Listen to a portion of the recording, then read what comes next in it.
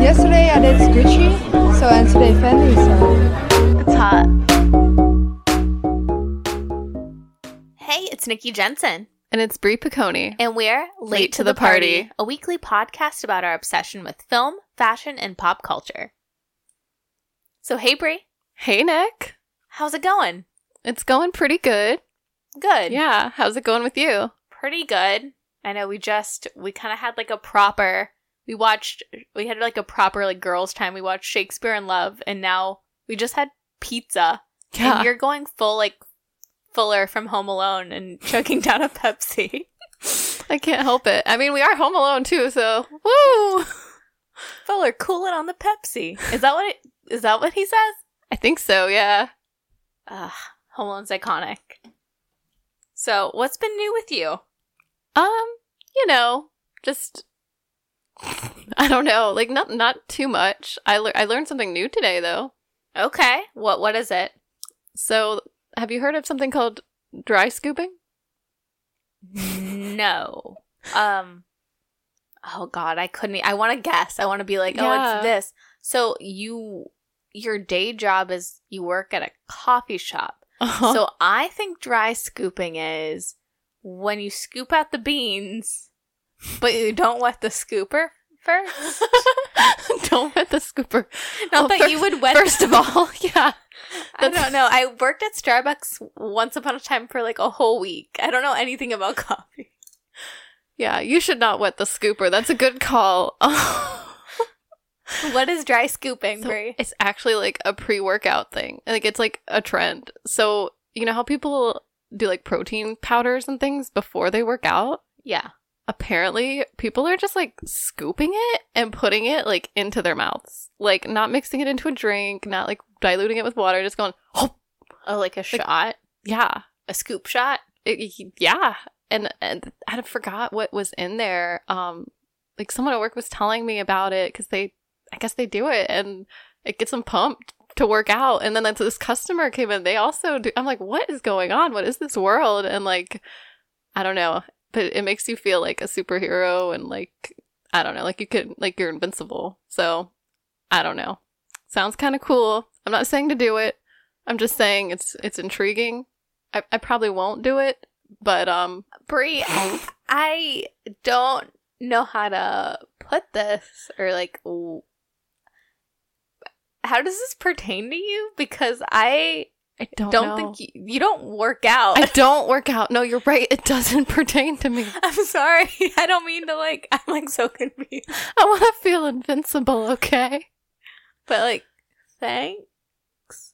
Yeah. I'll make sure to dry scoop when I do Pilates next. Yeah. See, I thought that could be useful. I thought that could be useful. Thanks. I mean, I wonder. I mean, I know people do crazy things. Yeah. In the name of health and fitness. Mm-hmm. Which, I feel like we should do like an episode on wellness at a certain point. Like goop it up or something. We should goop it up. Yeah. Well, I'm speaking of Gwyneth Paltrow. Yeah. In a sense. Today we are talking about the 1999 Academy Awards. Oh, yeah. Yeah, because Oscar nominations came out, what was it, like 2 weeks ago? Yeah. And Super Bowl was last week, and as we talked about last week, the Academy Awards are my Super Bowl. Right. So, and I feel like the 1999 Academy Awards are like a very memorable and a very iconic just award season.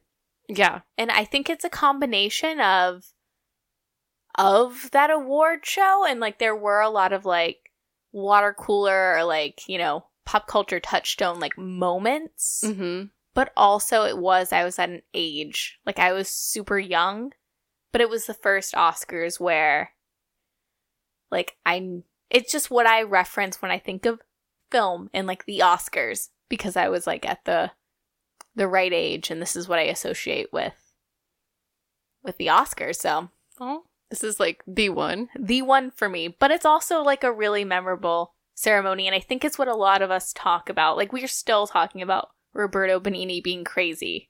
I love that. Winning foreign film, or or like Gwyneth Paltrow, or like with the Harvey Weinstein stuff going on in the recent years, we've had him on the tip of our tongue, but we've also talked a lot about, you know, like the Shakespeare in Love versus Saving Private Ryan debate. And I think even like with this award season, like some people really wanted Spider-Man to be nominated for Best Picture. And it is kind of like there's always this debate every couple of years where it's like a box office, like a blockbuster movie. Mm-hmm. They're like, should it be included? And I feel like this year it was like one of those talks where it was like, was Saving Private Ryan too much of a box office hit or like a blockbuster movie to win versus like almost an independent like Shakespeare in Love? I don't know. It's a lot of things that I think we're still talking about now. Gotcha. Well, speaking of like Marvel films and stuff, it made me think of like Francis Ford Coppola. Didn't he like bash them? Like, yeah. And who else? Like, he was just going off about like the formulas being played out. Oh wait, well, Francis Ford Coppola, or was it? I know Martin Scorsese like despises Marvel films. I think it's both of them. I think both. I know Francis Ford Coppola recently was just like talking about those types of films in general, and I think Martin Scorsese, if I'm remembering correctly, like a couple years ago, he was like, Marvel. I hate Marvel movies. Like, they're not real art. I don't think Scorsese's wrong. I mean, how could Scorsese be wrong? How could Francis Ford Coppola? True. And also Francis Ford Coppola, wasn't he talking about like just creating the art he wants to create or creating the art you want to create? Yeah, that's true. Yeah, just not like selling out, I guess. That being said, I do enjoy a good Marvel movie though. That last Spider-Man was a banger. It was so good. Like, it got me in the feels. It was really good. But I don't think it should be nominated for an Oscar. Like, what? Nah. But that's just me. I don't know. I mean, maybe more people would watch the Oscars, but will we take it as seriously? Yeah, I know what you mean. There's a fine line. There's a thin line. There's a thin red line? Yeah. Exactly. So besides pumping it up and working out, Brie, have you been up to anything else? I mean, honestly, like, not really. You know, watching some movies. Euphoria. Watching Euphoria. Yeah. I mean, I haven't really made a lot of progress. What? Oh my god, you have to see episode 7. The one where Lexi puts on the play. Oh, okay. I bet that's spicy. I won't say anything else, but yeah. No, this week I'm gonna be up to speed. Don't you worry. Nice. No, I've been really into Euphoria TikTok. Oh yeah. Are you familiar with this subgenre of TikToks? I've seen a few. But like, do you have some in mind? Like some special ones? So I just continue going down the rabbit hole, and now because of my algorithm, it's basically all Euphoria. So nice. But there is a girl, Camda91, who talks about Euphoria, and I really like her. I just also really like people's fan theories just in general. Just anyone and everyone, I'm open to them. And everyone trying to like Taylor Swift Easter egg them, I really like. Okay.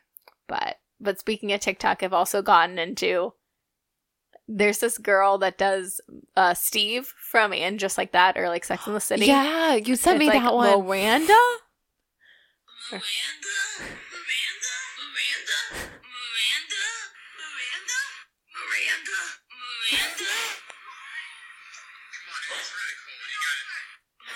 Oh my god.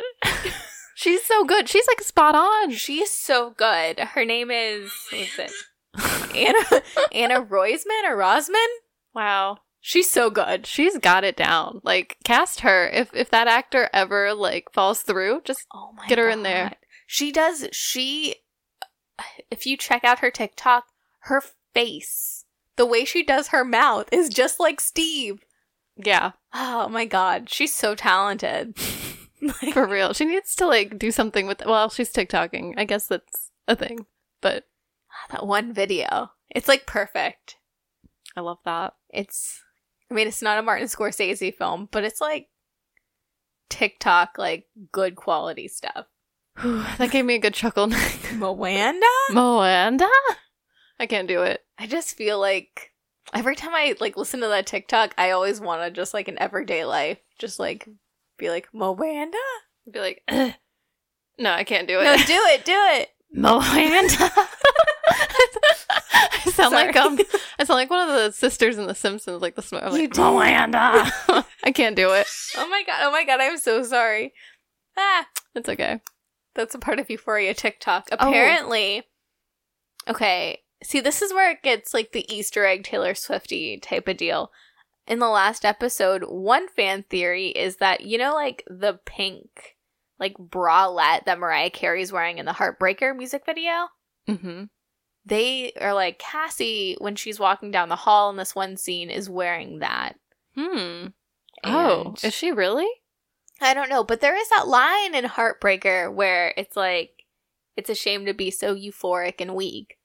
But like that's such a Taylor Swift like thing though. I don't know. Do you think Sam Levinson is really like doing that? Or maybe. I don't know. I mean, maybe. Maybe. I feel like there's references in Euphoria somewhere. Like I feel like something about it is subliminal, and I don't exactly know what it is, but I feel like maybe. Because like the music and the everything, the way I don't know if he's like in control of that part too with the music selection, but I feel like everything has like a meaning or a flow, or like, I don't know if I'm making sense, but like, oh yeah, I'm sure it just seems really intentional. Well, like that's another Euphoria TikTok theory where like in season 1, you know when they do like the Nate and the dad story, like the Nate episode is called Stuntin' Like My Daddy. And like Nate and all his problems and why he's so fucked up is because his dad.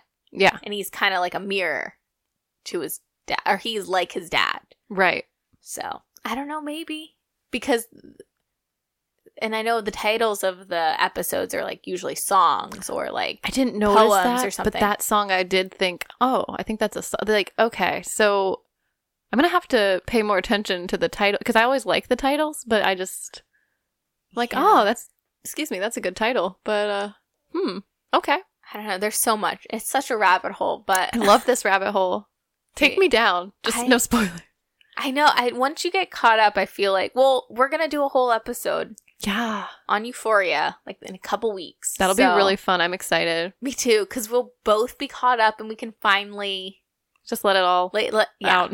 Well, because I feel like, Brie, I want to talk to you about it. Yeah. But I can't, like, I'm one step ahead of you, and it's just like one episode, but this is like must-watch TV. Like at 9:00 last night, I like popped up my laptop and went to HBO. Yeah. Like this feels so 1999. Right? I mean, like, I might appointment even watch television. tonight. I don't know. We'll see. Do it. How far are you? I'm on episode 6, so. Okay. So you're good. Yeah. I haven't seen episode 7. Brie. You're gonna like it. You're gonna like it because how do you feel about Lexi? I like her. I think. Yeah, I like her. You give me a lot of Lexi vibes. I could see that. Yeah. And I feel like in this one, she's like a theater kid. Okay. And do you relate? I don't personally relate to Lexi, but I feel like you would. If I were a theater kid?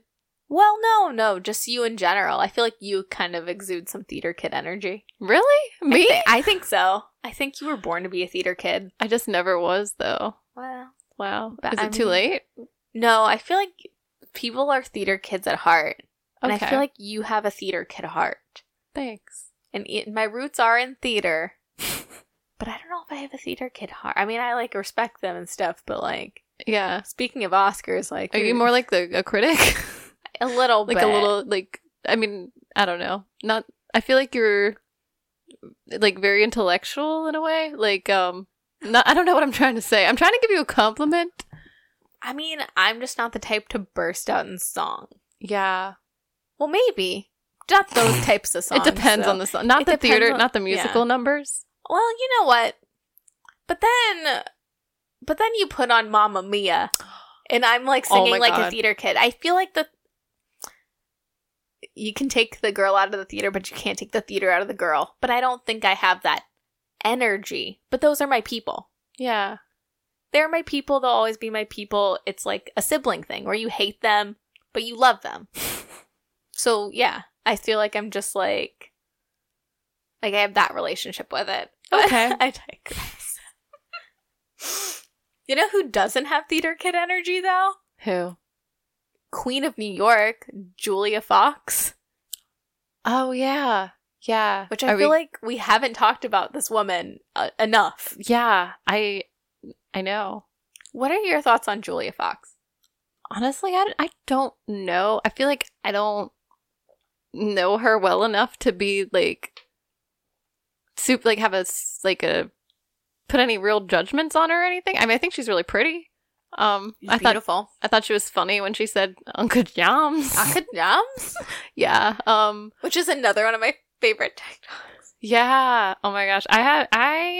So when you sent me that TikTok, I went on my own rabbit hole, Nick. Really? What was your rabbit hole? Yeah. Well, I don't know. I wanted to show you some talks too, just show to me some see talks. if you've seen them as well.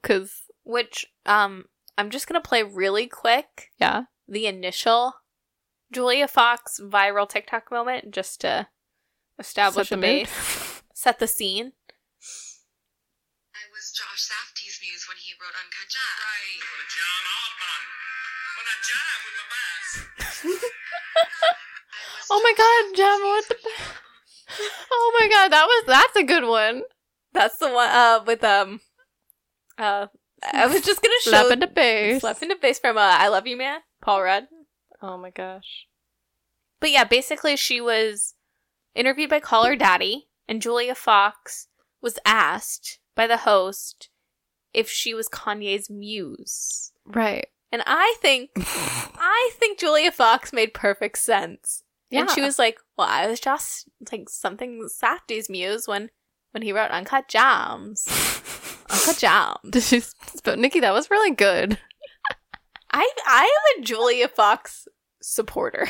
Yeah, didn't she say she was like high in that interview or something? Like, yeah. Oh, did you hear? Oh my god! And then she went back on. I don't know, what was it, Stories or something? And then she was like, not only was she like, oh yeah, I was high, but then she was like, English isn't my first language. It's not? She was born in Italy. Oh wow! I knew she was like Italian or Italian American, but she's born in Italy. Dang! But I think she like shortly after moved to New York. So I think that's BS. Is this like oh man, who was that actress that was like that had that accent that kept coming and going, and then she's like, oh, I vacationed in Spain. No. Oh my god! Like, what's her name? Hilaria Baldwin. Yeah. You know what I mean? Is it like or that she was kinda... like, how do you say cucumber? And she's like from Connecticut. How do you say? So good. But I love like chaotic women like that. I love it. And I love like she broke up with Kanye West, or like they broke up, and you know, basically she was like, I wanted to give you guys something to talk about. And I love that. And thank you, Julia Fox. Yeah, thank you. Like, I love her. I love her energy and her style. She's so good. Yeah. This one, so I'm going to describe this one a little just because you can't really, no one can see it. But it's basically someone took some SpongeBob clips and just kind of photoshopped in a microphone. Oh my god. So it's SpongeBob interviewing Patrick, who's dressed like a girl. And here we go. Hit it, Brie. Because everyone's like, would you consider yourself Ye's muse? Yeah, a little, maybe. What is a muse? I mean, I was Josh Safdie's muse when he wrote Uncut Gems. Right. Do you know what I mean? Like, things like that. Like, I think, would you consider... I don't know. I think it's... Oh my god. I don't know if we can, like, link that in the show notes or something, but, like, Patrick, when he goes, Uncut Gems, he's drooling. It's so good. It's like, I don't know. Whoever put that together, that is, killing it. And then I have... Someone made a playlist on Spotify, and it's called "Would You Consider?" Oh, well, I guess we don't have to keep doing the audio. But look, it's like a whole list of songs. Oh my god, yes! Uncut Gems. Oh my god, do you know what I mean by Oasis? Oh my god, I love this. Yes. This is, oh my god, we gotta put this on our Instagram and like our show notes and stuff. This is awesome. Okay. This is what the internet's all about, and thank you, Julia Fox. She's doing this on purpose, and I love it. Yeah, I love that she's just rolling with it, and I don't know. It's a fun time. It's a fun moment. We don't have a lot of, like, I don't know. It's fun to get excited about something. Yeah, and she's like in control of it. I love that too. Yeah, she's cool. Good job. Good jobs. As much as I hate, though, like, the TikToks, and I find them annoying of, like, everyone just being like, Uncle Joms. I am also in real life, just in my head, every moment, being either like Moanda or being like, Uncle Joms. I know. Or thinking about Euphoria. That's what takes up all my mental space, to be honest. Actually, yeah, no, it's been on my mind. Like, I don't know. I gotta see what happens next, for real. For sure. Well, stay tuned for that episode, because I feel like if I say anything to you about Euphoria, it'll just turn into a Euphoria ep. Well, also, I think I'd spoil it. Oh no. Yeah, please don't. Okay. We'll check back. But yeah. Uncle Joms. Uncle So Joms. So yeah, we're going to talk about the 1999 Academy Awards today. So yeah, let's get started. So Brie. Yeah. Do you want me to set the scene? Yeah, set the scene. Paint us a picture. The 71st Academy Awards was held on March 21st, 1999. The best year in cinema. Yes, the best. And a great year, period. Anyways, continue. And Whoopi Goldberg was hosting for the third time. Mm-hmm. She's pretty dope. We'll talk about her later. Shakespeare in Love won 7 awards, including Best Picture. Other winners include Saving Private Ryan, Life is Beautiful. And Life is Beautiful was the second film nominated simultaneously for Best Picture and Best Foreign Language Film in the same year. Yes. Which I remember this ceremony, like, so well. And, like, all the nominees, even though, like, I didn't see them all, obviously, then. But I remember Life is Beautiful being, like, one of those movies that, like, just really, like, hit a nerve. Yeah. Yeah, it was. Yeah, I feel like all the films this year really, like, hit a nerve, which is great. Shakespeare in Love, too? Oh, I don't know about that. I mean, it hit a nerve. Maybe not the right. It got on people's nerves. Well, so did Roberto Benigni, but, you know, we'll talk about that later. True. But I feel like this year really was just, like, the year of the World War II, like, war film, and the year of, like, the Elizabethan film. What is up with that? That is such an interesting thing. Like, that those were the two, like, themes. Yeah. I don't know. That's so interesting. And that's, like, in my memory, or in the last, like, 20, 25 years. Like, I don't know anything about the Oscars before. But that doesn't happen every year. That, like, there's, like, a theme. And I feel like this year it was, like, a proper theme. Yeah. But I yeah. love that. Well, because, like, when Whoopi hosted, she came out in, like, she was dressed like Queen Elizabeth, basically. She was denching it up. She was denching it up. Yeah, she was, like, serving looks and serving sass. For sure. Yeah. But what did you think of Whoopi Goldberg hosting? I miss her hosting. I do too. She's the person that I associate. Her and Billy Crystal, in my mind, are always, like, perpetually hosting the Oscars. Because they did it so much, like, during our childhood. Like, late 90s, like, early 2000s. Right? And, like, Steve Martin, too. I feel like it was, like all three of them just hosting the Oscars all the time. Yeah. And she was, like, the first woman to solo host, which is pretty badass. It's kind of crazy that it took until the 90s, but, Like, have there been any other female hosts besides Whoopi? Oh, Ellen, a couple years ago. Didn't Amy Poehler and Tina Fey host? That was the Golden Globes. Oh, shoot. Well, yeah, I don't know. Maybe just her and Ellen? Just her and Ellen? You're right, Ellen. I remember that being, like, a big moment for some reason. Yeah, now we all hate her. Before we hated Ellen. Ellen didn't invite Dakota Johnson to her party, or whatever that clip is. Oh, shoot. Yeah. Have you seen that clip? Yeah. Yeah. Oh, man. But it's 99. Whoopi Goldberg is hosting. I love her so much. I wish she would host again. I do too. Okay, now, because of what happened last month, I guess we can't. Why? Did something happen with Whoopi? So she made some really insensitive remarks about the Holocaust. Oh no. And basically, like, she was suspended from The View, yada yada. But it was like no. a big deal. Where have I been? Oh, Dang. you don't watch The View like a 75-year-old woman or me. Yeah. But yeah. So wait, so who is on The View now? Is it still Joy Behar and Whoopi Goldberg and some other people? But she's on suspension. So is it like, I mean, what is the dynamic now? Do they still do episodes? Like, what's happening? They carry on, you know. And she's been gone for a month? No, I think she's back. I don't know. I don't watch The View religiously. Okay. But yeah, like, I feel like Whoopi Goldberg is like a really good Oscar host. Like, she's what I think of when I think of Oscar host. Her and Billy Crystal. Yeah. I feel like she has like the perfect amount of like being funny, sassy, and kind of like classy and serious when she needs to be. You know what I mean? Like, she's like, I don't know. I think she's the whole package. I think so too. I think she's like a good host because she's show business. Yes. Like, she really is like an insider. And she references that throughout the whole ceremony. So I love that. She gives the people what they want. And like, I was watching some of her like speeches from past ceremonies and things, and she's always like addressing whatever's happening at the time and just kind of making jokes and stuff and calling people out in the audience. I love that. I even love like when she is dressed up like Queen Elizabeth. I love how like in that opening speech, she basically is like, yeah, it's gonna run long, deal with it. Deal with it. I love that. Because I know that was like in recent years, like a running joke, or everyone was trying to be like, yeah, we know these run long, or they're trying to make them faster, but it never worked. Yeah. Like, I love how she was just like, because she like, when she talks to the crowd, it's like insider baseball. Like, she knows all these people and it like shows. Yeah. And she was like, we know it runs long, shut the fuck up, essentially. And I like love that energy. I do too. Did you see when she came out to present the best like costumes? No. Did you see?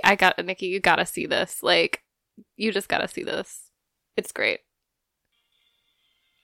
Also, the way the stage looks for this ceremony is like quintessential. Oh, yes.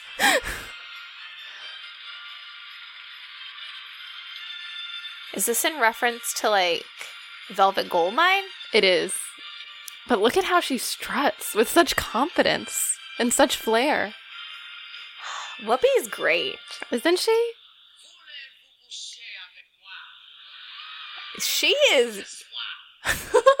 She knows.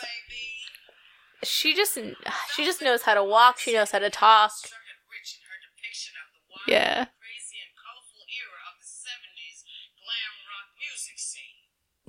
She is vibing.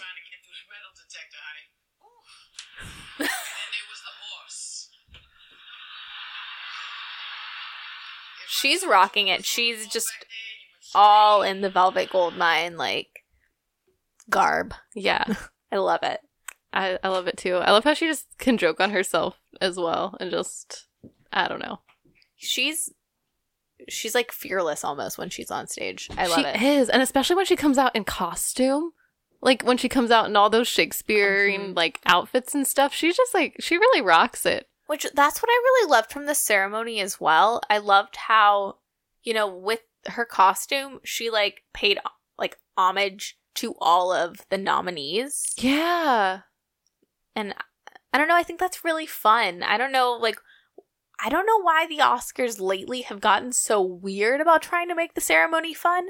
When like, honestly, you just need to have like a fun host that everyone likes. Maybe that's a problem in this this day and age. Maybe. I mean, but I don't know. You're right though. Like, I feel like we haven't had like someone host that's like really celebrating the moment and all these like nominees and stuff and having like a theme and like, like, I mean, people dress up and stuff and look nice, but it's not like, I mean, maybe some musical acts might have a theme, but it's not like the same as like it's not fun. And I feel like, Whoopi Goldberg in that opening too, like, the reason why we watch the Oscars, the reason why award season is so like important and like has any sort of cultural impact and has gone on for as long as it has, it's because it's a celebration of cinema. Yeah. And it's a celebration of the art. Mm-hmm. we're going to talk about, though, in this episode, how that can get muddied when you campaign. Yeah. But in general, it is a celebration. Yeah, the purpose is to celebrate, to honor the contributions, right? Yeah. To cinema, all the people like behind the scenes doing things too, not just like the actors and stuff, but like directors, sound people, all like it takes so much just to make a movie. Like it is an art. It does take a lot. A Yeah. lot of money, a lot of time, a lot of, This is something I am passionate about. I'm like, preserve the art of cinema. For sure. I know it's something I'm really passionate about as well. But it's just crazy. I know it's like, I hope this is coming across Yeah. like what's the word? Not cohesive, but like, I hope I'm articulating this correctly, because I feel like I'm all over the place, because I just want to be like, let's go back to 1999, where like Whoopi Goldberg's having fun. Yeah. And doing the references with the costumes and just celebrating art. I just feel like nowadays we need to have fun again. I agree. Yeah. I So, agree. Make the Oscars fun again. Make It's my Oscars fun again. Make a hat for that. yes. Oh. But yeah, that's all I'm trying to say. But yeah, I'm passionate about it as well. So I hope that's coming across and not just like an old man. Like Back in my day, Back in the my- Oscars were fun. back in 1999 when I was 4 years old. Way back. Yeah. Way back yonder. I Oh. miss the days when I was still a toddler. Drinking my Diet Cokes. Watching the Oscars. That's crazy. Like, Brie, Yeah. when I was a kid, I loved the Oscars. I still love the Oscars. Yeah. Like, right now, I'll look at, like, Oscar predictions, and, like, I'm just so interested in that type of stuff. But even as a kid, Mm. I was really into the Oscars. I think, like, as a kid, I think I was even more into the Oscars. Because, like, I would watch all these award shows. I think my uncle was interested, too. He loved movies. So we'd all just watch, the Academy Awards, Golden Globe, like, all that stuff. But, like, I think in recent years, just because it hasn't been as big of a deal or whatever, I haven't gotten into it. But I want to. I feel like I should, because I kind of missed it. I've missed it, too. I mean, like, last year was a wash for me. Mm. And I was so into it before that. But Yeah. I don't know. I'm into it this year as well. Like, we've seen... We've seen, what have we seen We now? saw Licorice Pizza. Right? We saw Tick Tick Boom. Well, I don't think I did. Yes, you did. You saw it with me. We Well, sat here. We watched it. Remember? Yes, actually, Yeah. I do remember. We watched it in this Speaking very room. Okay. Speaking of theater kids. That's right. With Andrew Garfield, yeah. That one was good. I enjoyed that. And I don't know. Like, I've kind of been dragging my feet. People say it's good, and it's on Netflix. But Power of the Dog is probably going to win Best Picture this year. So I do want to see that. I've heard that one's good, too. Yeah. And it's on Netflix. I want to see Coda. I know this is a tangent. I want to see Coda, but I don't know. I don't know where it's playing around these parts. So Yeah. yeah, it's like Marley Matlin. It's like about, I don't know, like a deaf family. So Okay, right. That's actually kind of cool. but yeah, but that's a tangent about this Yeah, year's Oscars. That's true. Well, But yeah, this year the red carpet looks yeah, Nick, dude. Mm, Like, so many, like, iconic dresses were from the 99 Academy Awards. agreed. Oh my god, what was your favorite? Just like outfit in general or like dress? Outfit in general. Whoever walked okay. the red carpet. Okay, hands down, Celine Dion. The backwards suit, just mind-blowing. Like, I love how she wears it. Like, I don't know, like, the amount of confidence she has with this, like, fedora and, like, backwards suit and, like, balloony, like, kind of, or I don't know if they're really balloony, but, like, I don't know how to describe They're them. flowy for They're sure. very flowy. It just, she rocks it. She does. She's like wearing white head to toe and just the look on her face. Like she's Celine motherfucking Dion. You know what I mean? Like she's just like. Oh, she is. She's so I don't know if it was her on the red carpet or her talking in retrospect, and I can't do a Celine Dion impersonation, but she was like, I just wore it. You know, she was like, Yeah. I don't know. I just love Celine Dion. She's so kooky. Right. Well, I don't think anyone else was wearing a suit like that, really. Everyone else was, all the other women there were wearing dresses, I think. Yeah, or like a lot of them. Yeah, most of them, I guess. And they didn't have the audacity to wear an all-white suit backwards with a white fedora, that's for sure, and sunglasses. Nope, and sunglasses. Like, bitch, please. Like, work. I love it. Yeah. Yeah. What was your favorite outfit? Okay, it's a toss-up between Cate Blanchett, Mm. because that, like, the back detailing on that, like, black dress, and it's just, like, just so simple and so elegant. And, like, Cate Blanchett is one of those women for me where, like, if you're like, who's the best actress in the world? I'd probably be like, Cate Blanchett. Like, who's the most beautiful, like, objective woman in the world? I'd be like, Cate Blanchett. So, and I know you feel the same way about her. I feel exactly, yeah, I'm just, like, nodding along, like, yes, exactly. So, she's kind of like everything to me. I don't talk about her a lot, but she has my heart. Same. No, she's just, like, gorgeous and talented. I feel like I have never seen, like, a movie with her in it that I have been, like, disappointed. Or at least her performance is carried, you know? I don't know. She's great. She's great. She's so interesting, too, how, like, and this is kind of, like, as far as, like, Best Actress category this year, Yeah. I feel like it's between, like, the character actor and the ingenue. Or mostly ingenue, but, like, you know, like, there is that debate. And Cate Blanchett is someone that is an ingenue in a way, Right. but she's also a character actor. Like, she goes deep and, like, she's almost... She becomes another person. Yeah, like, she's almost Tilda Swinton-esque in that way, as she just, like, melds into the role. Oh my God. And just, you don't know who she is. Hold on now. You know, I literally just, in my mind, I was thinking she was so good in the Narnia movies or whatever, but that was Tilda Swinton, wasn't it? That was Tilda Swinton. And in my mind, it's because I think I've seen her she does get into those, like, characters so deeply. Has she been, like, a snow queen of sorts? Because she gives me those vibes. I feel like she should, like... Oh, I have no clue. Well, Tilda Swinton's odd for me because Tilda Swinton is so good that I've seen a lot of her films, but I don't recognize it's her. She's just whatever this character is. Yeah. Cate Blanchett is enough of, like, an ingenue and a lead and just, like, I know who she is. Yeah. But, I know what you're saying. But yeah, and Cate Blanchett also can play high and low. Like, she can be Elizabeth, and she can be, you know, an alcoholic in Blue Jasmine. And just, I don't know. I fucking love that woman. Same. But I guess the pink elephant, the pink elephant in the room is Gwyneth Paltrow. Gwyneth Paltrow, This whole yeah. night was her night. Like, in that pink dress.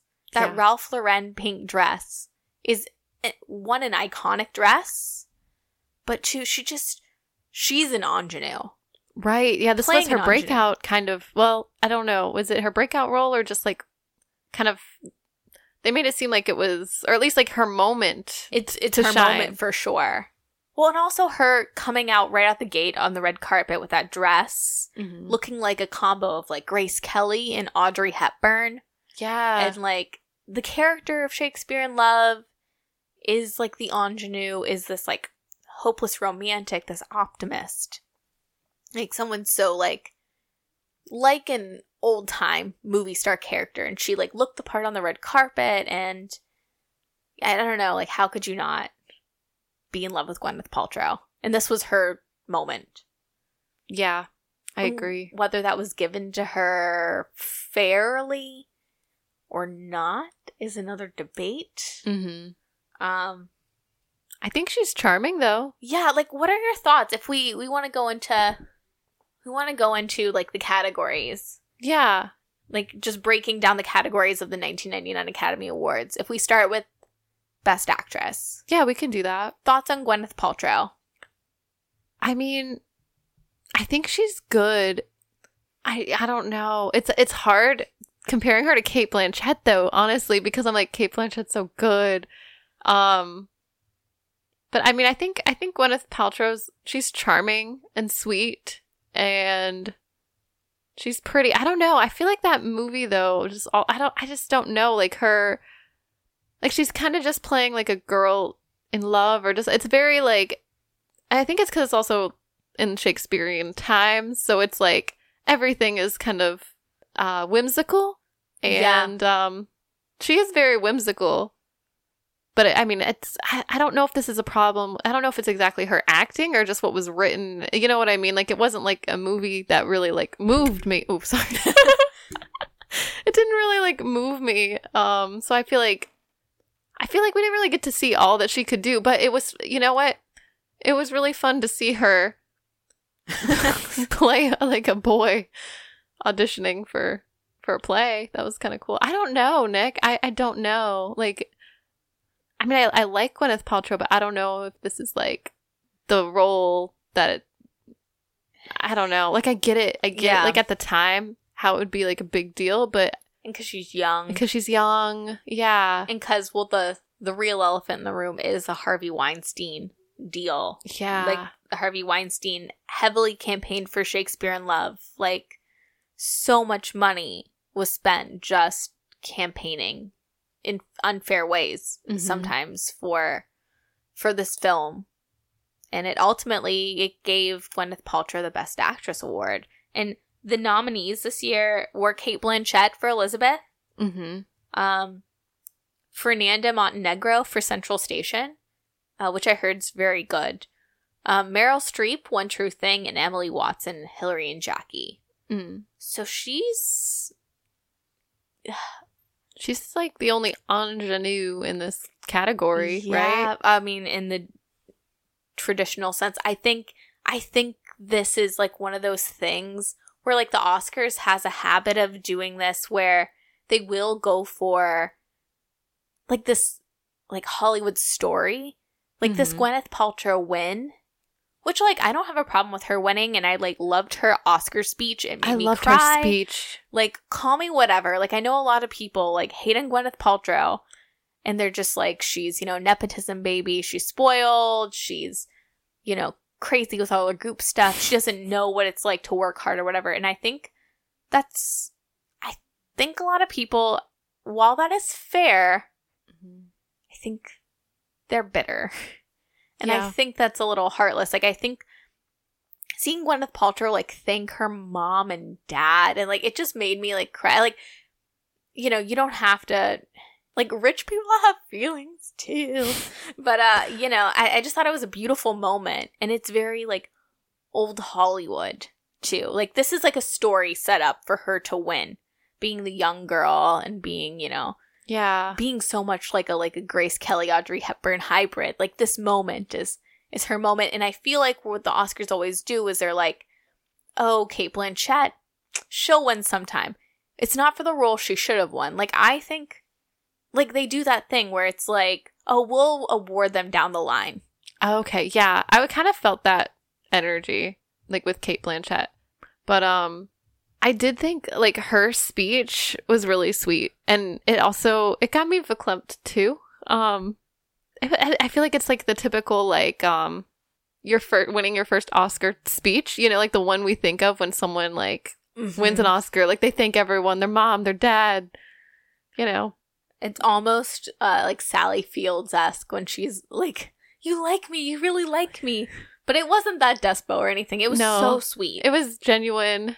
But I adore Gwyneth Paltrow's performance because it is so sweet, like you said. Yeah. However, Cate Blanchett as Elizabeth,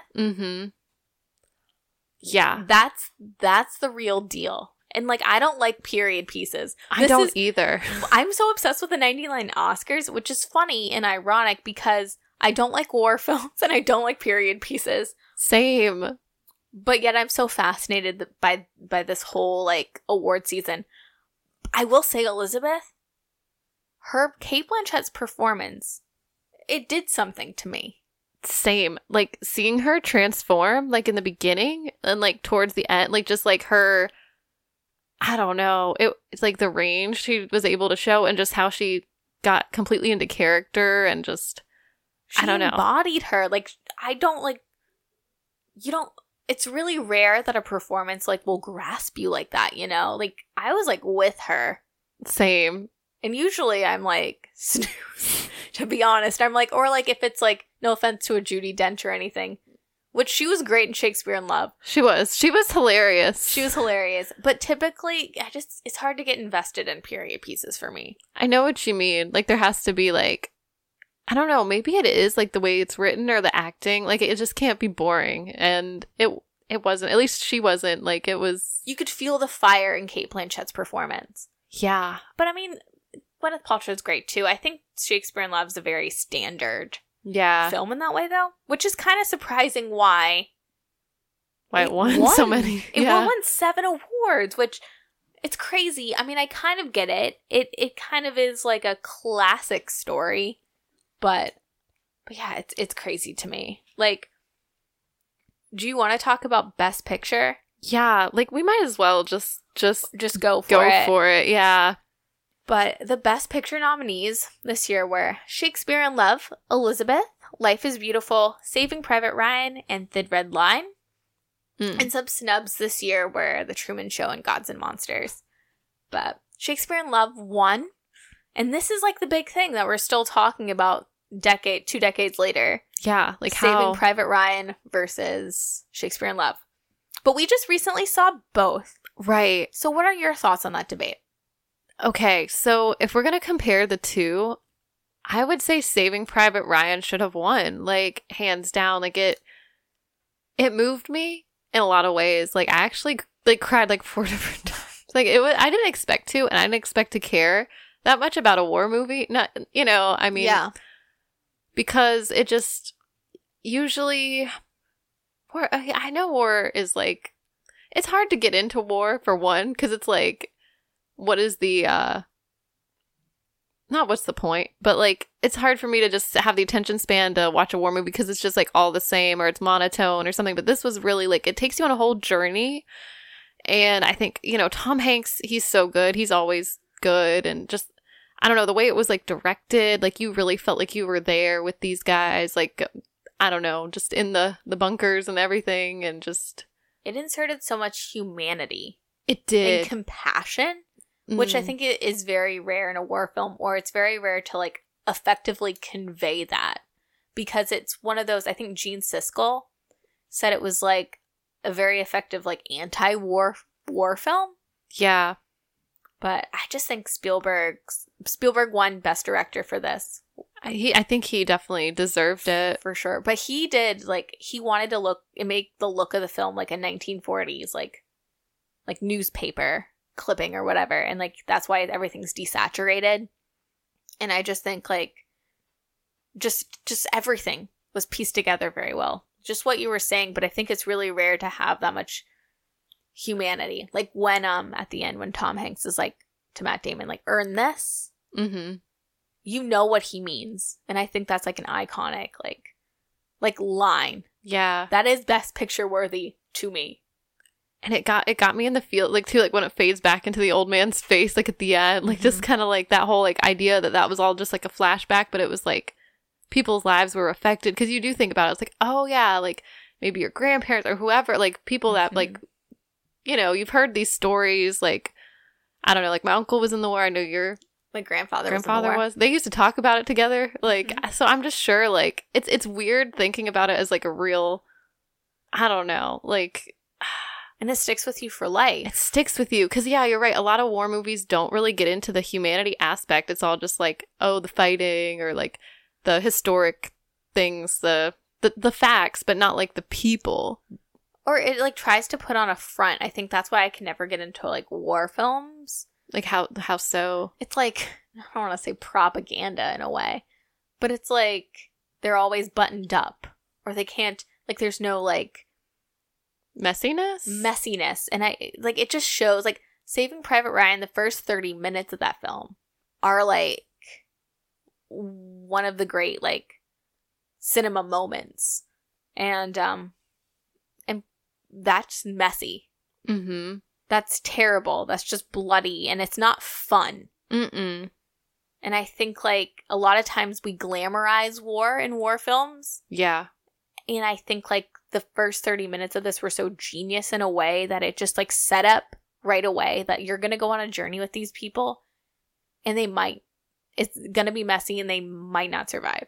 Like, or everyone's gonna, it's not glamorous. War is not cool, war is not glamorous, and these are actual people who are afraid. Yeah. And just seeing all of them, like, every time someone would die, they call out, like, Mom. Like, oh my God, those parts really got me because I was like, oh man. But you think about it, like a lot of the kids like were like 18, drafted and stuff. So it's like you're I mean, I can't imagine. Like, I'd be freaking terrified too. Like, and even you get to see like how the captains has to make like really tough choices. Like Tom Hanks' character, like doing the right thing. Like there's all those things like along the way that it's like all the tough calls, like, oh, do we actually take this group of people out even though it's not our mission? Like things like that. You just, I don't know. Or his monologue about being a good person. Yeah. And not being a good person, but he was like, it's not about being a good person, sorry. It's when he was like, will I remember like, am I the same person? Yeah. I know. Afterwards, when he's like, he reveals like he's like an English teacher. Yeah. Like, I don't know, war changes you. Yeah. And so I think that's a movie that's going to stick with me. And I think in retrospect, like, we call that movie one of like the best war films of all time. Mm-hmm. I don't know, it's crazy in retrospect. Because at the time, Harvey Weinstein's smear campaign was that it was in the first 30 minutes and that Saving Private Ryan's essentially like, you know, just like a July, like, blockbuster, like summer film, like it doesn't deserve any awards. It's just, you know, it's just that first 30 minutes. Do you think that like the timing of the release of Saving Private Ryan was maybe affecting the awards as well? Like just 100% earlier in the season?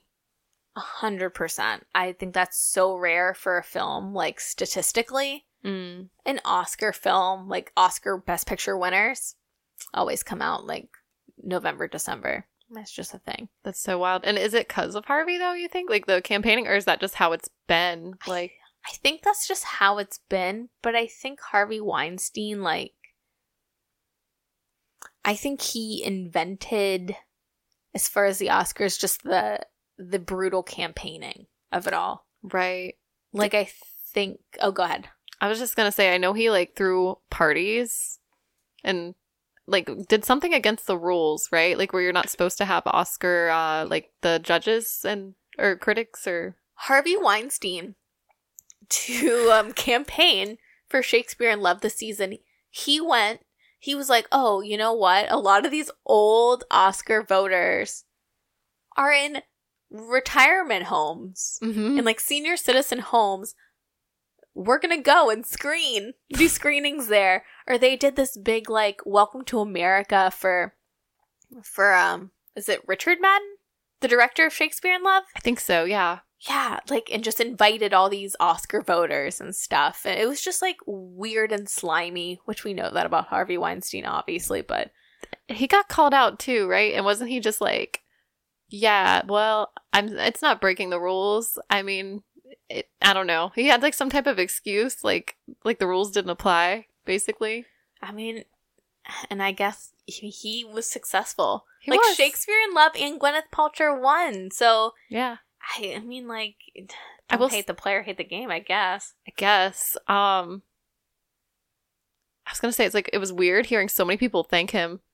Like, I don't know. It made me feel really weird. I mean. I felt for Gwyneth Paltrow, though, thanking him, though, because I'm sure, like, and I mean, even now, like, recently, like, last year, Glenn Close shaded Gwyneth Paltrow for winning when she was promoting Hillbilly Elegy. She said something about, like, how Gwyneth Paltrow's Shakespeare in Love win. Like, she doesn't know how that happened. I really don't think anyone can hate on Gwyneth for that, though. I mean, yeah, I don't know. I say good for her, you know? And she must have felt very, like, indebted to him because, like, even in the speeches, like, it's very clear that, like, Miramax, that, like, Gwyneth Paltrow was, like, their girl. Mm-hmm. It was their golden child. It was, like, helping the machine go along. And she's just, like, I don't know, just, like, a cog in this machine. So, yeah, it's not her fault. Nah. And she does Shakespeare in Love is a lovely film. It's really cute. And it's a lovely performance. Yeah. It's great. And I don't know. I was charmed by her. I was too. Yeah. But we were talking about earlier, I think it's hilarious. I know. I think it's hilarious, though, that she wins Best Actress and Joseph Fiennes wins nothing, gets no nominations, but gets nominated for, like, Best Kits at the Teen Choice Awards. Yeah, the teens were like, ooh, we're into it.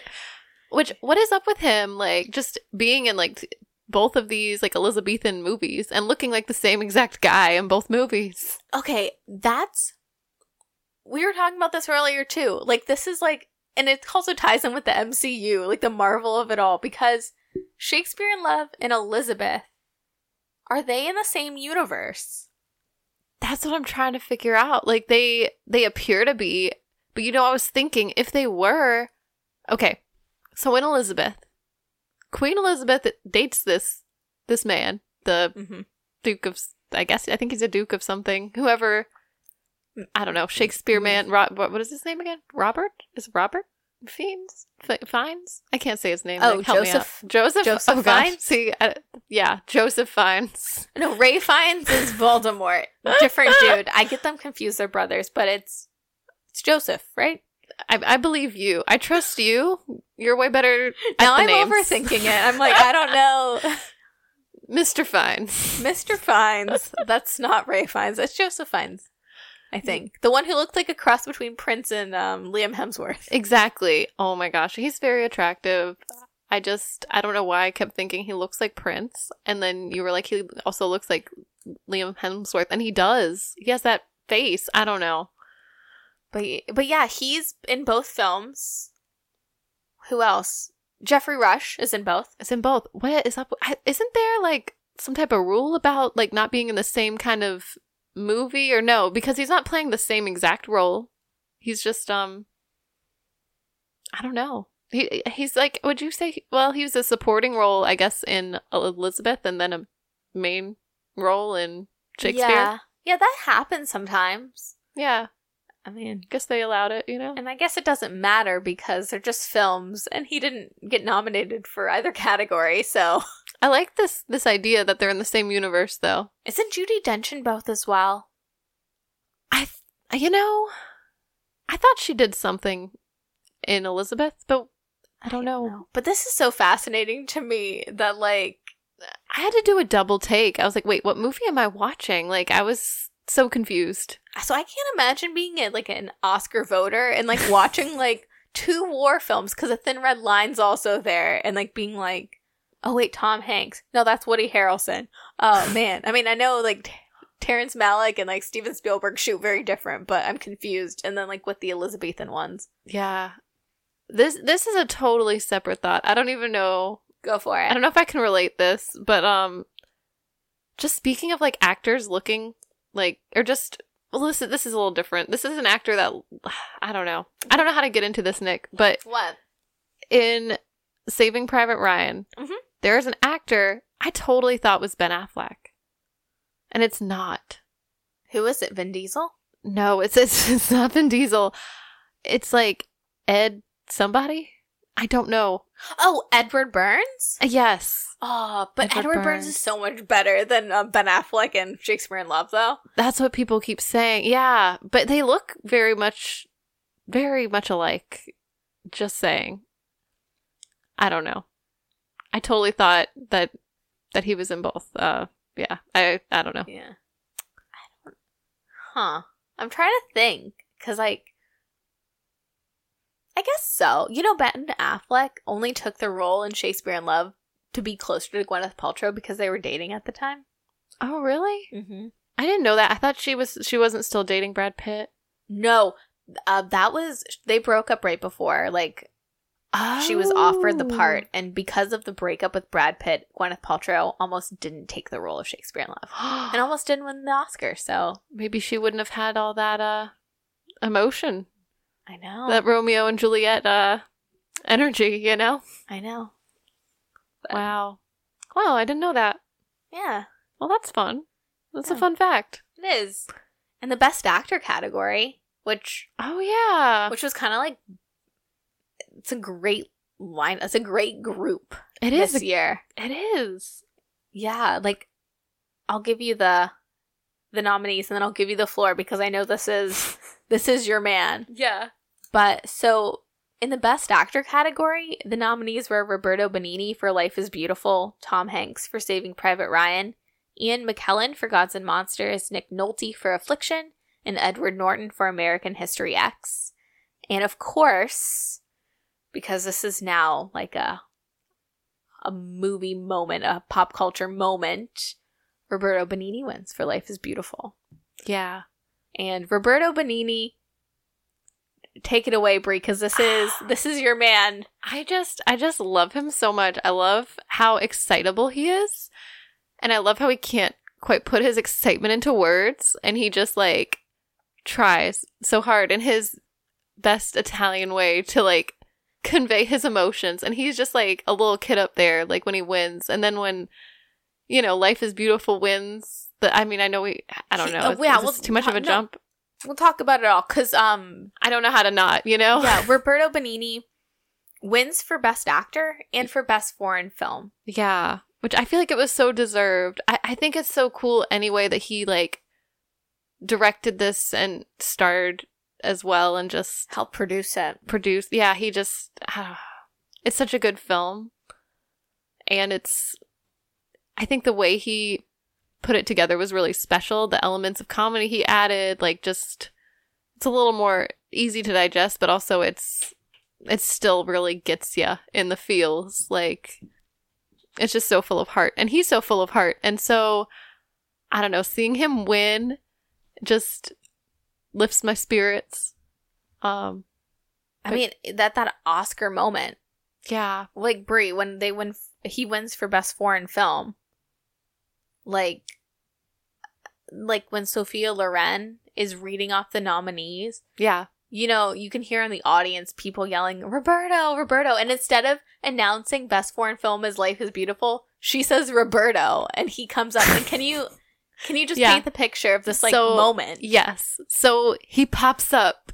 He's like, yeah. And he just like jumps on top of the chair. He's like essentially crowd surfing by like standing on top of like the red velvet chairs.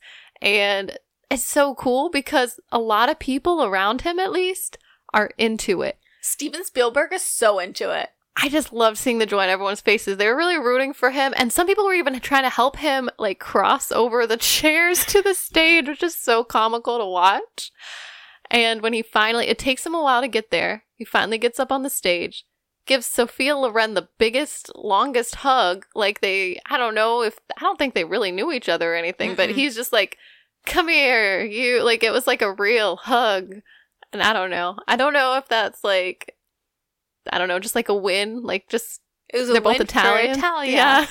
He says that a couple times in both speeches. Yeah. But, and I think he said something to Sophia Loren, like, oh, she's so beautiful, I don't know what, you know what, I wanted to read some of his speech. Oh my God, please. Let's see, I want to say it was Nick Nolte, called him an Italian little fart. Which I get, but also like, damn, this is just like his moment. I know, how can you be a hater, man? Also, like, while you're looking that up, like, yeah. The Life is Beautiful win is so special to me. Because that movie is one of those movies that takes, like, something, like, a terrible, like, horrific event. And, like, his character in Life is Beautiful is trying to, like, kind of shield it from his son. Yeah. And, like, try to see, like, the beauty, like, in the bright side of things. And I think that's a lot braver, like, and stronger than trying to, like... And then either pretending it didn't happen or giving up or just being, like, stoic. Like, I feel like this idea, like, of comedy or, like, optimism in a way or, like, whatever kind of saving you. Or, like, the comedy kind of saving you.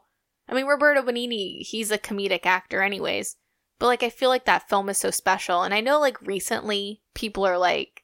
And, like, I know critics at the time were, like, does this show the Holocaust in too much of, like, a lighthearted way? But I don't think so. I actually think it's braver, and it's more of like a it's beautiful, it's strong to be like, life is beautiful and life is precious. And I think Roberto Benigni, with all these Oscar moments, encapsulates that and embodies that. So I feel like when he wins for these two things, we all win. We all win as a collective. Yeah, I agree. I get emotional just thinking about this movie and just about the win, and just, I don't know.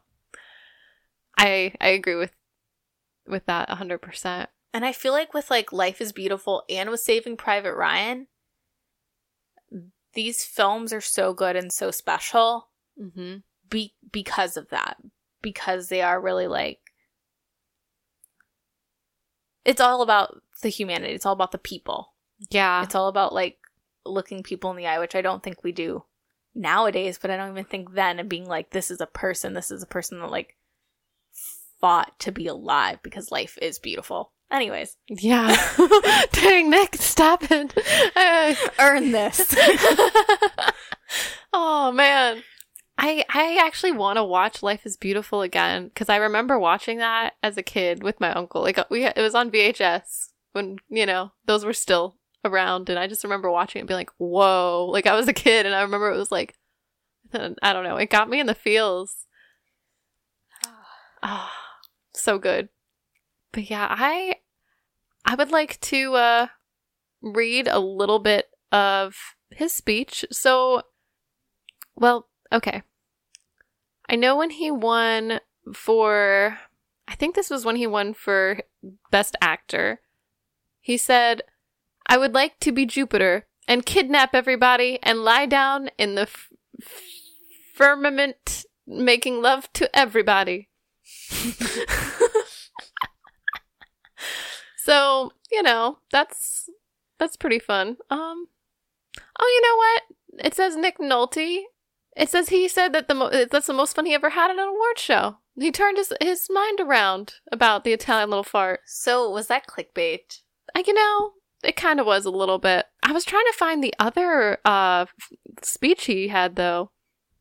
All those speeches are so good. Yeah, his speeches are great. I thought this had both of them on there, but... And I'm not even mad, too, at, like... He did thank Harvey Weinstein. If we have, like... We had to take a drink for every time during the ceremony when someone thanks Harvey Weinstein. But, like, for Life is Beautiful, Roberto Benigni had, like, his friends as, like, extras and stuff. Like, it was, like... It's such, like, a low-budget independent...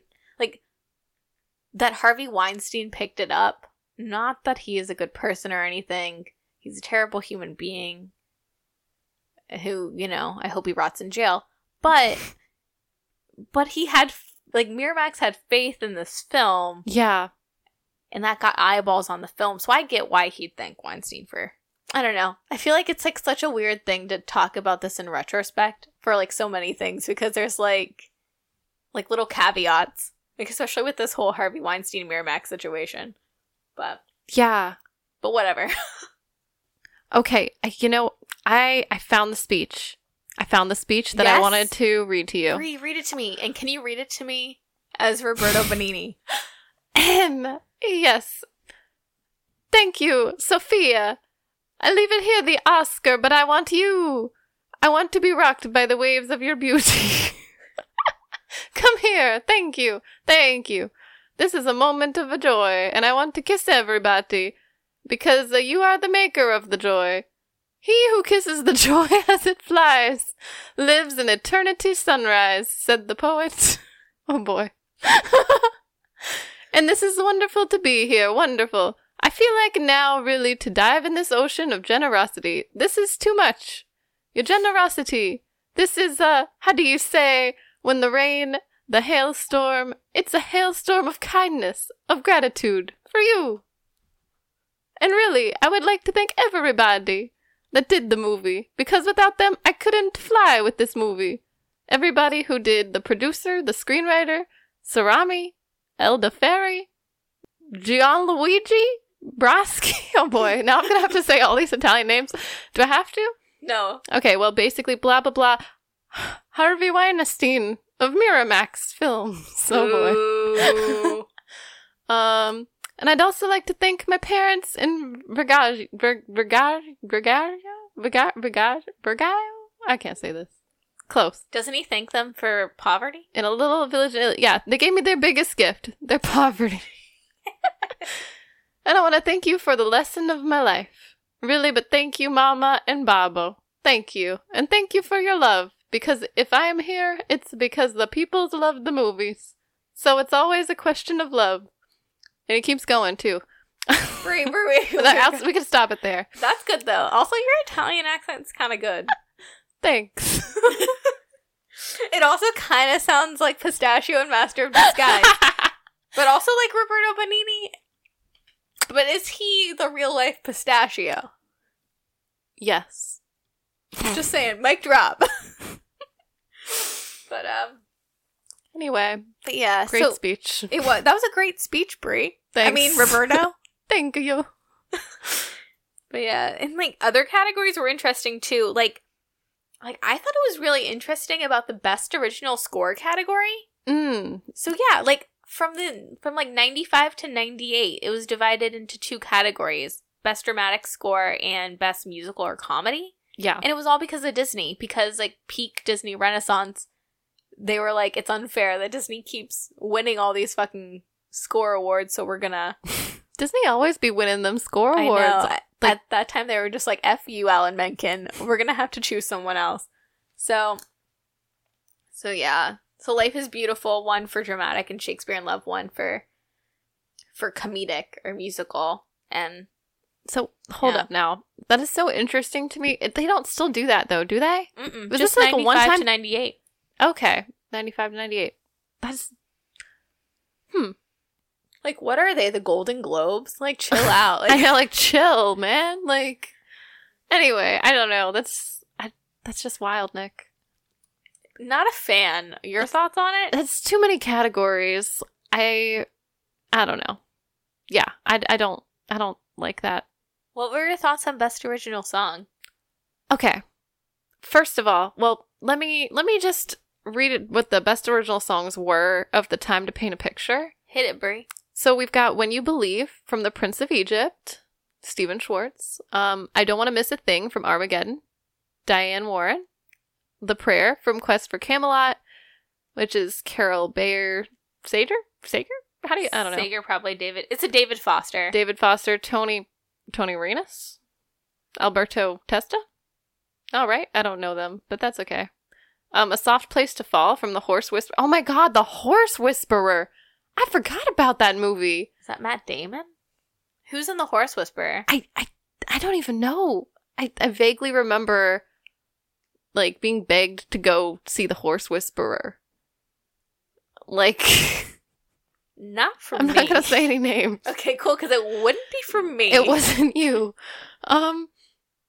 Anyway, And then That'll Do. That'll Do. From Babe Pig in the City. Yeah. Okay, that is an interesting mix there. A lot of ballads too. A lot of bops.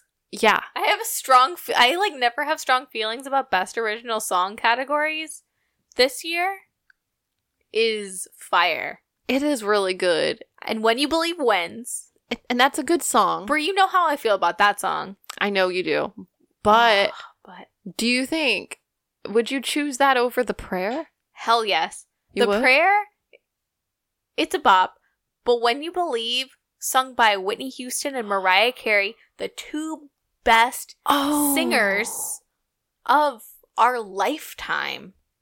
The best vocal ranges, like, whoo, hearing Whitney and Mariah sing this song about, was it Moses parting the Red Sea? Yeah. And the Jews. Just like tears every time. Like, I will listen to this song if I really want to cry and be like, and I won't cry because of the subject matter, I will cry because of their riffs. And just to think that we live in a time when two people have God's great gift of the voice. Okay, Sorry, that sounds so pretentious. No, it's okay. I totally forgot it was them singing. Do they sing in the movie as well? Is that their voices in the movie? I think so. I think they do two versions. I just didn't realize, because that changes things for me. I mean, honestly, that song, I didn't really watch The Prince of Egypt till a lot later in life. I just wasn't privy to it. But for some reason, I did see the Quest for Camelot, and honestly, I didn't realize The Prayer was in that movie. I knew Andrea Bocelli. Andrea Bocelli and Celine Dion. Yeah. Like I remember that period of time where they would like tour and just be singing together. Singing the prayer. Singing the prayer. From Quest for Camelot? That's so strange. To Mind think, blown. To think that song wouldn't exist if that movie didn't exist is like... With like a talking dragon, like that. I don't know what.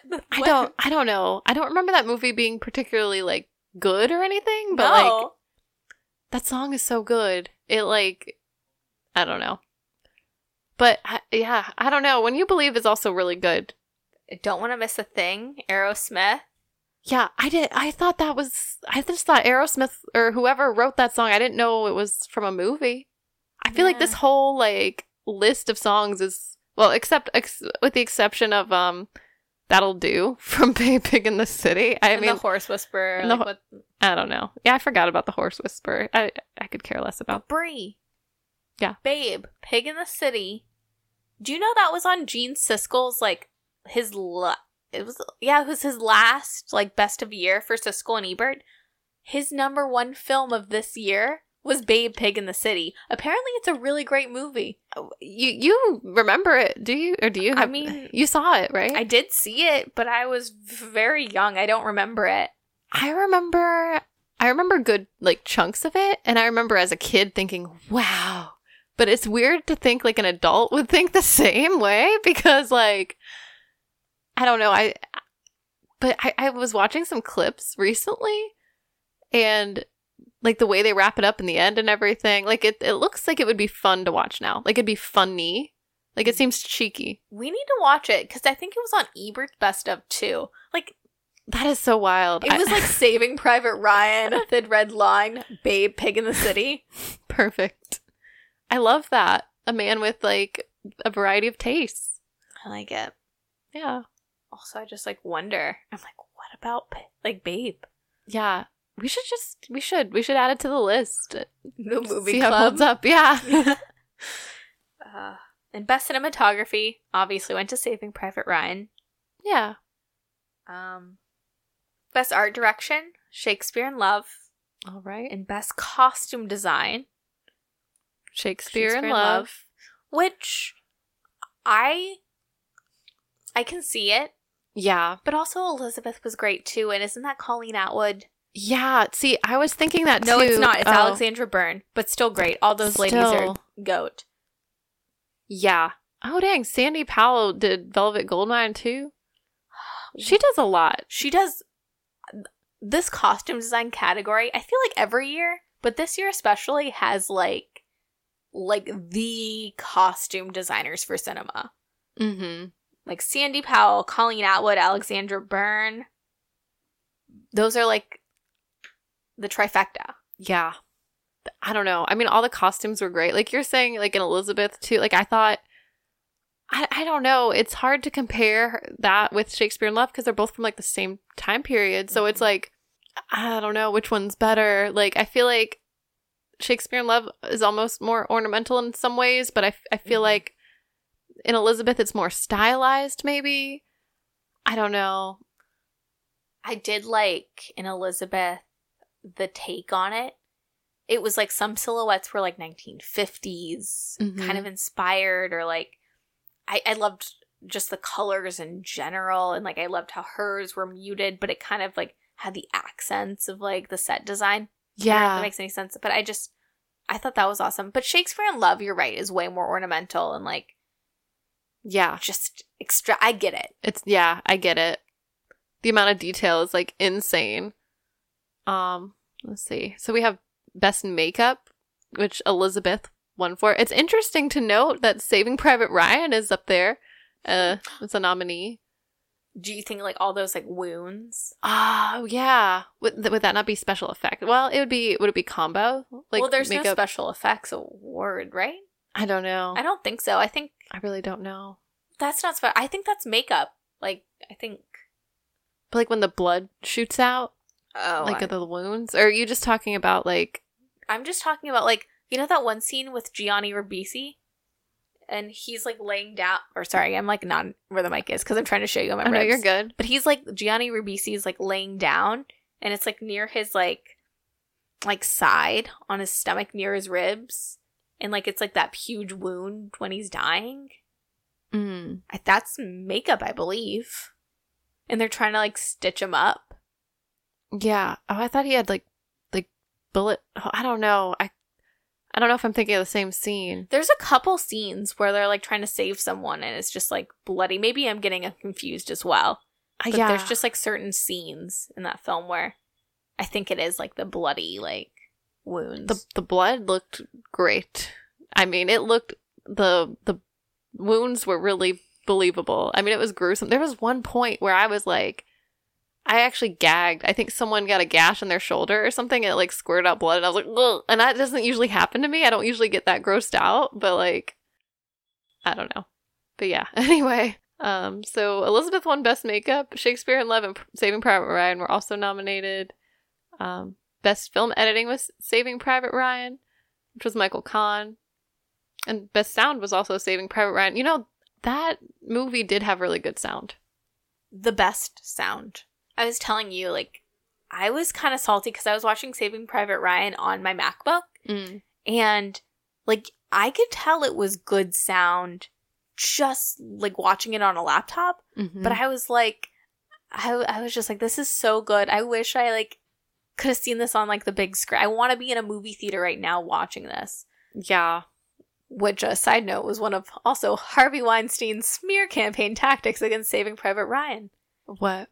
Well, he was like, it's only good at the movies. It doesn't hold up on video. Oh, wait, he said that? Yeah. It was a part of his smear campaign. Well, I would think that's more reason to go see it in a theater, honestly, because I don't know. That is wild, though. I feel like there is something to like going to a theater, having that experience. I don't know. But the sound is amazing in Saving Private Ryan. If it's that good on a computer. Yeah. I watched it on my TV and it was good, but like I can't imagine having like that sound just all around you being fully immersed. Like the layers of the sound too. Like I don't know, they just got everything. The sound editing, Saving Private Ryan. Well, I don't know the difference between sound editing and sound, but I feel like I say that every year. I feel like it's a fine line. It's a thin red line? Thin red line, yeah. And then Best Visual Effects, What Dreams May Come, was the winner of that one. Wow. I'm going to be honest, I have not heard of that movie. It's one of those movies I associate with my grandmama. Oh, nice. But I've never watched it. But it has the best visual effects are not like special effects. So there is no, I can't believe did I invent a category? Yes. Because I just don't know nowadays I don't know if there's anything different or if they should keep it simple, honestly. I hope they do. I feel like they have. I feel like that's one thing the Oscars have kind of done right. Like, yeah, like in 2001, they added the animated category. And, you know. Yeah. Yeah, I mean, like, they'd always do, like, the documentary and, like, short form and long form and, you know, and stuff like that. But they keep it simple. I like that. I like that, too. As it should be. No. Well, is that all the categories? That's most of them. I wasn't gonna, like, try to front and be like, we've seen all the documentaries because, like... Oh, yeah, true. Like, this isn't like 94 where, like, Hoop Dreams is nominated and I feel like I need to see, you know, the documentaries of this year. I'm not gonna, like, bore us and be like, or bore the audience and be like, these are some documentaries that we have not seen. That we have not seen or that we, like, you haven't seen, the audience, and don't care about, you know, we're not gonna do that to you. Boring. Snooze. Oh, man. Wow. But What a journey, though. So much of a journey. I know this is going to be a fun edit for you. I feel like we've talked so much. No, it's good. I feel like we could talk more. Like, I feel like I have more to say. Like, I'm kind of into these retrospectives of the Academy Awards. I know this is like my nerd moment though, but that's okay. You know I love a good award show. I feel like we need one, like, soon. But I'm happy to look back and appreciate. Same. Well, if you ever want to do this again, I'm so down. Same. Because there's some like Academy Award years where I'm intrigued. Yeah. No, me too. And also it puts me out of my comfort zone. Like before this, and we're kind of like wrapping up and giving our final thoughts, but Yeah. before tonight, I had seen Shakespeare in Love, kind of, sort of. Every time I've put it on, I've fallen asleep. And this is like the first time I've seen this movie all the way through, and I actually enjoyed it. Yeah. And I appreciate it for what it is, and I think this movie in a lot of ways is very charming and timeless. I would have never seen Saving Private Ryan because I associate it with like my granddad and like being like an old man movie. Yeah. I'm so glad I saw this movie. So I agree. it takes me out of my like film comfort zone, and so I'd love to do this again. So if you want to do this again, it'd be my pleasure. Yeah. No, I'm totally down. I agree with you. I'm like, I wasn't really, because I'm not, I don't know, period pieces don't usually do it for me. Like, I don't know. So it's nice to kind of get out of my comfort zone a bit. And especially with war movies, like I'm never like, ooh, I want to watch a good war movie tonight, you know? But it definitely like, it's like, huh. It made me have a new perspective and appreciation for those kind of movies, or just like film in general.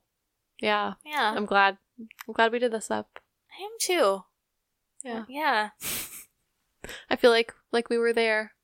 I feel like we were. I feel like we were both Roberto Benigni. Yeah. Both little farts. They're both little farts. Oh man. But anything else of note? There is something I feel like I wanted to mention. Yeah. Like, I noticed while watching Saving Private Ryan, a lot of faces, like Vin Diesel, like you mentioned, and it got me thinking, wait a minute, because he looks so young there. I'm like, is this like his breakout role? Is it?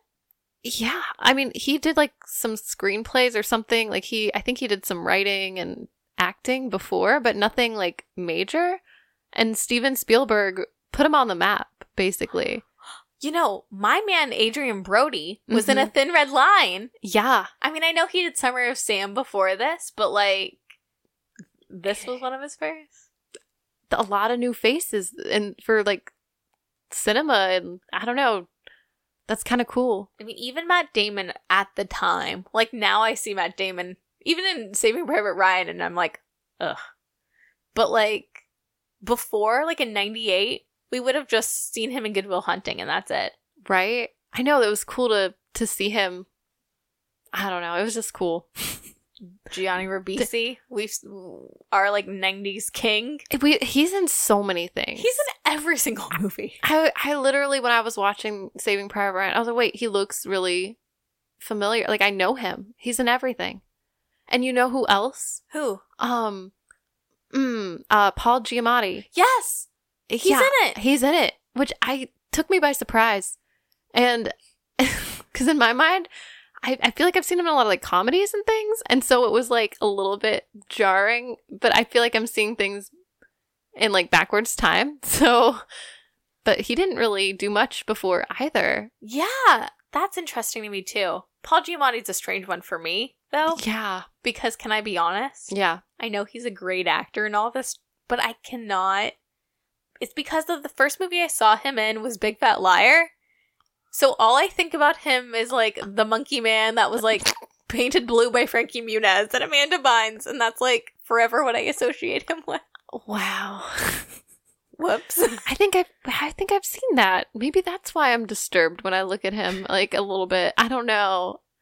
No offense to him, because I know he's a great actor or whatever, but I don't know. I don't know. He doesn't really do it for me, but I'm glad he's like living his best life. I haven't seen Sideways, and I hear that's his performance. So to be fair. But until I see Sideways, he's the Big Fat Liar man. Man, I haven't thought about that movie in a while. I haven't either. Dang. Should we add that to the list too? We really could. I saw this movie so many times as a kid. Yeah. I saw it at least twice. I was really into it. Yeah. It was a fun one. But I don't know. I think I don't know. I've just felt like addressing that because I feel like that was a big deal I miss Hollywood when it was like a big deal. Yeah. Like, I feel like all these stories are like, I could even go on and like with all like, these little tidbits and stuff. I know. But, I mean, like, I know we got to wrap it up, but I'm just like, wrap it up. I do want to quickly bring up too, like, the Gwyneth Paltrow of it all. Yeah. Like, this is like, I've always heard like the story of, remember when Gwyneth Paltrow and Winona Ryder were like BFFs? It was like mid-90s. Okay. They were BFFs, and allegedly, the story goes is that Gwyneth Paltrow found the script for Shakespeare in Love in Winona Ryder's apartment. Oh. An audition behind her back. Ooh. And won the role, and that it broke up their friendship forever. What? And they've been like subtly shading each other ever since, and they were like bad blood.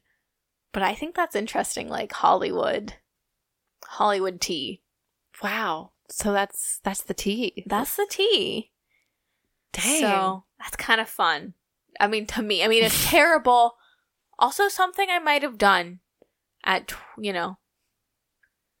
unfortunately, I might have pulled a Gwyneth. Might have pulled a Gwyneth. I might, I don't know. Maybe in like the last year I've changed, but before that, I think I would have pulled a Gwyneth. So no hate, but I think that's like an interesting story. Don't hate the player, hate the game. It's show business, baby. Yeah. Wow. Yeah, I didn't know that. I didn't realize they were friends. Like, yeah. dang. Apparently, real close. Wow. I don't know. Also, another fun fact about Shakespeare in Love was Judi Dench wore really high heels, apparently. Oh. And she got coined on set. Like, her nickname was Tudor Spice. Nice. So that's really fun. I just feel like I had to say Tudor that. Spice? I love that. Yeah. I did think she looked a little tall, but I was like, oh, maybe it's the hair or the costume. Like, maybe it's like she's standing up really straight because she kind of towers over people. And I didn't know if it was the dress is so long or something. I guess she was wearing like Lady Gaga style heels. Was that like her choice, you think? Or we don't know. No. But they called her Tudor Spice, and I'm here for it. Love that. And so like the fifth, like we have a fifth Spice Girl now. Because didn't one of them leave? And now when Jerry left, Judi Dench could have swung in. Yeah. Missed opportunity, Dame Judi Dench. Like, what the fuck? Yeah. But I'd be remiss if I didn't give a little Spice Girls nod. So I love that. Yeah. Anything else you want to add? I don't think so. I feel like we've covered so much. We really have. Yeah. Yeah. Well, thank you guys for listening. Next week is a movie club. We're going to do The Sweetest Thing, starring Goddess Cameron Diaz, Christina Applegate, and Selma Blair. And you can follow us. Where can they follow us, Brie? At the Late to the Party Pod on Instagram. And you can email us at, is it also the Late to the Party Pod at Gmail. And give us any suggestions for movie club, or if you have any ideas for an episode, we'll check it out. Questions, concerns. Yeah. Yeah. Let us know. But yeah. yeah, thank you guys so much for listening. Bye. Bye.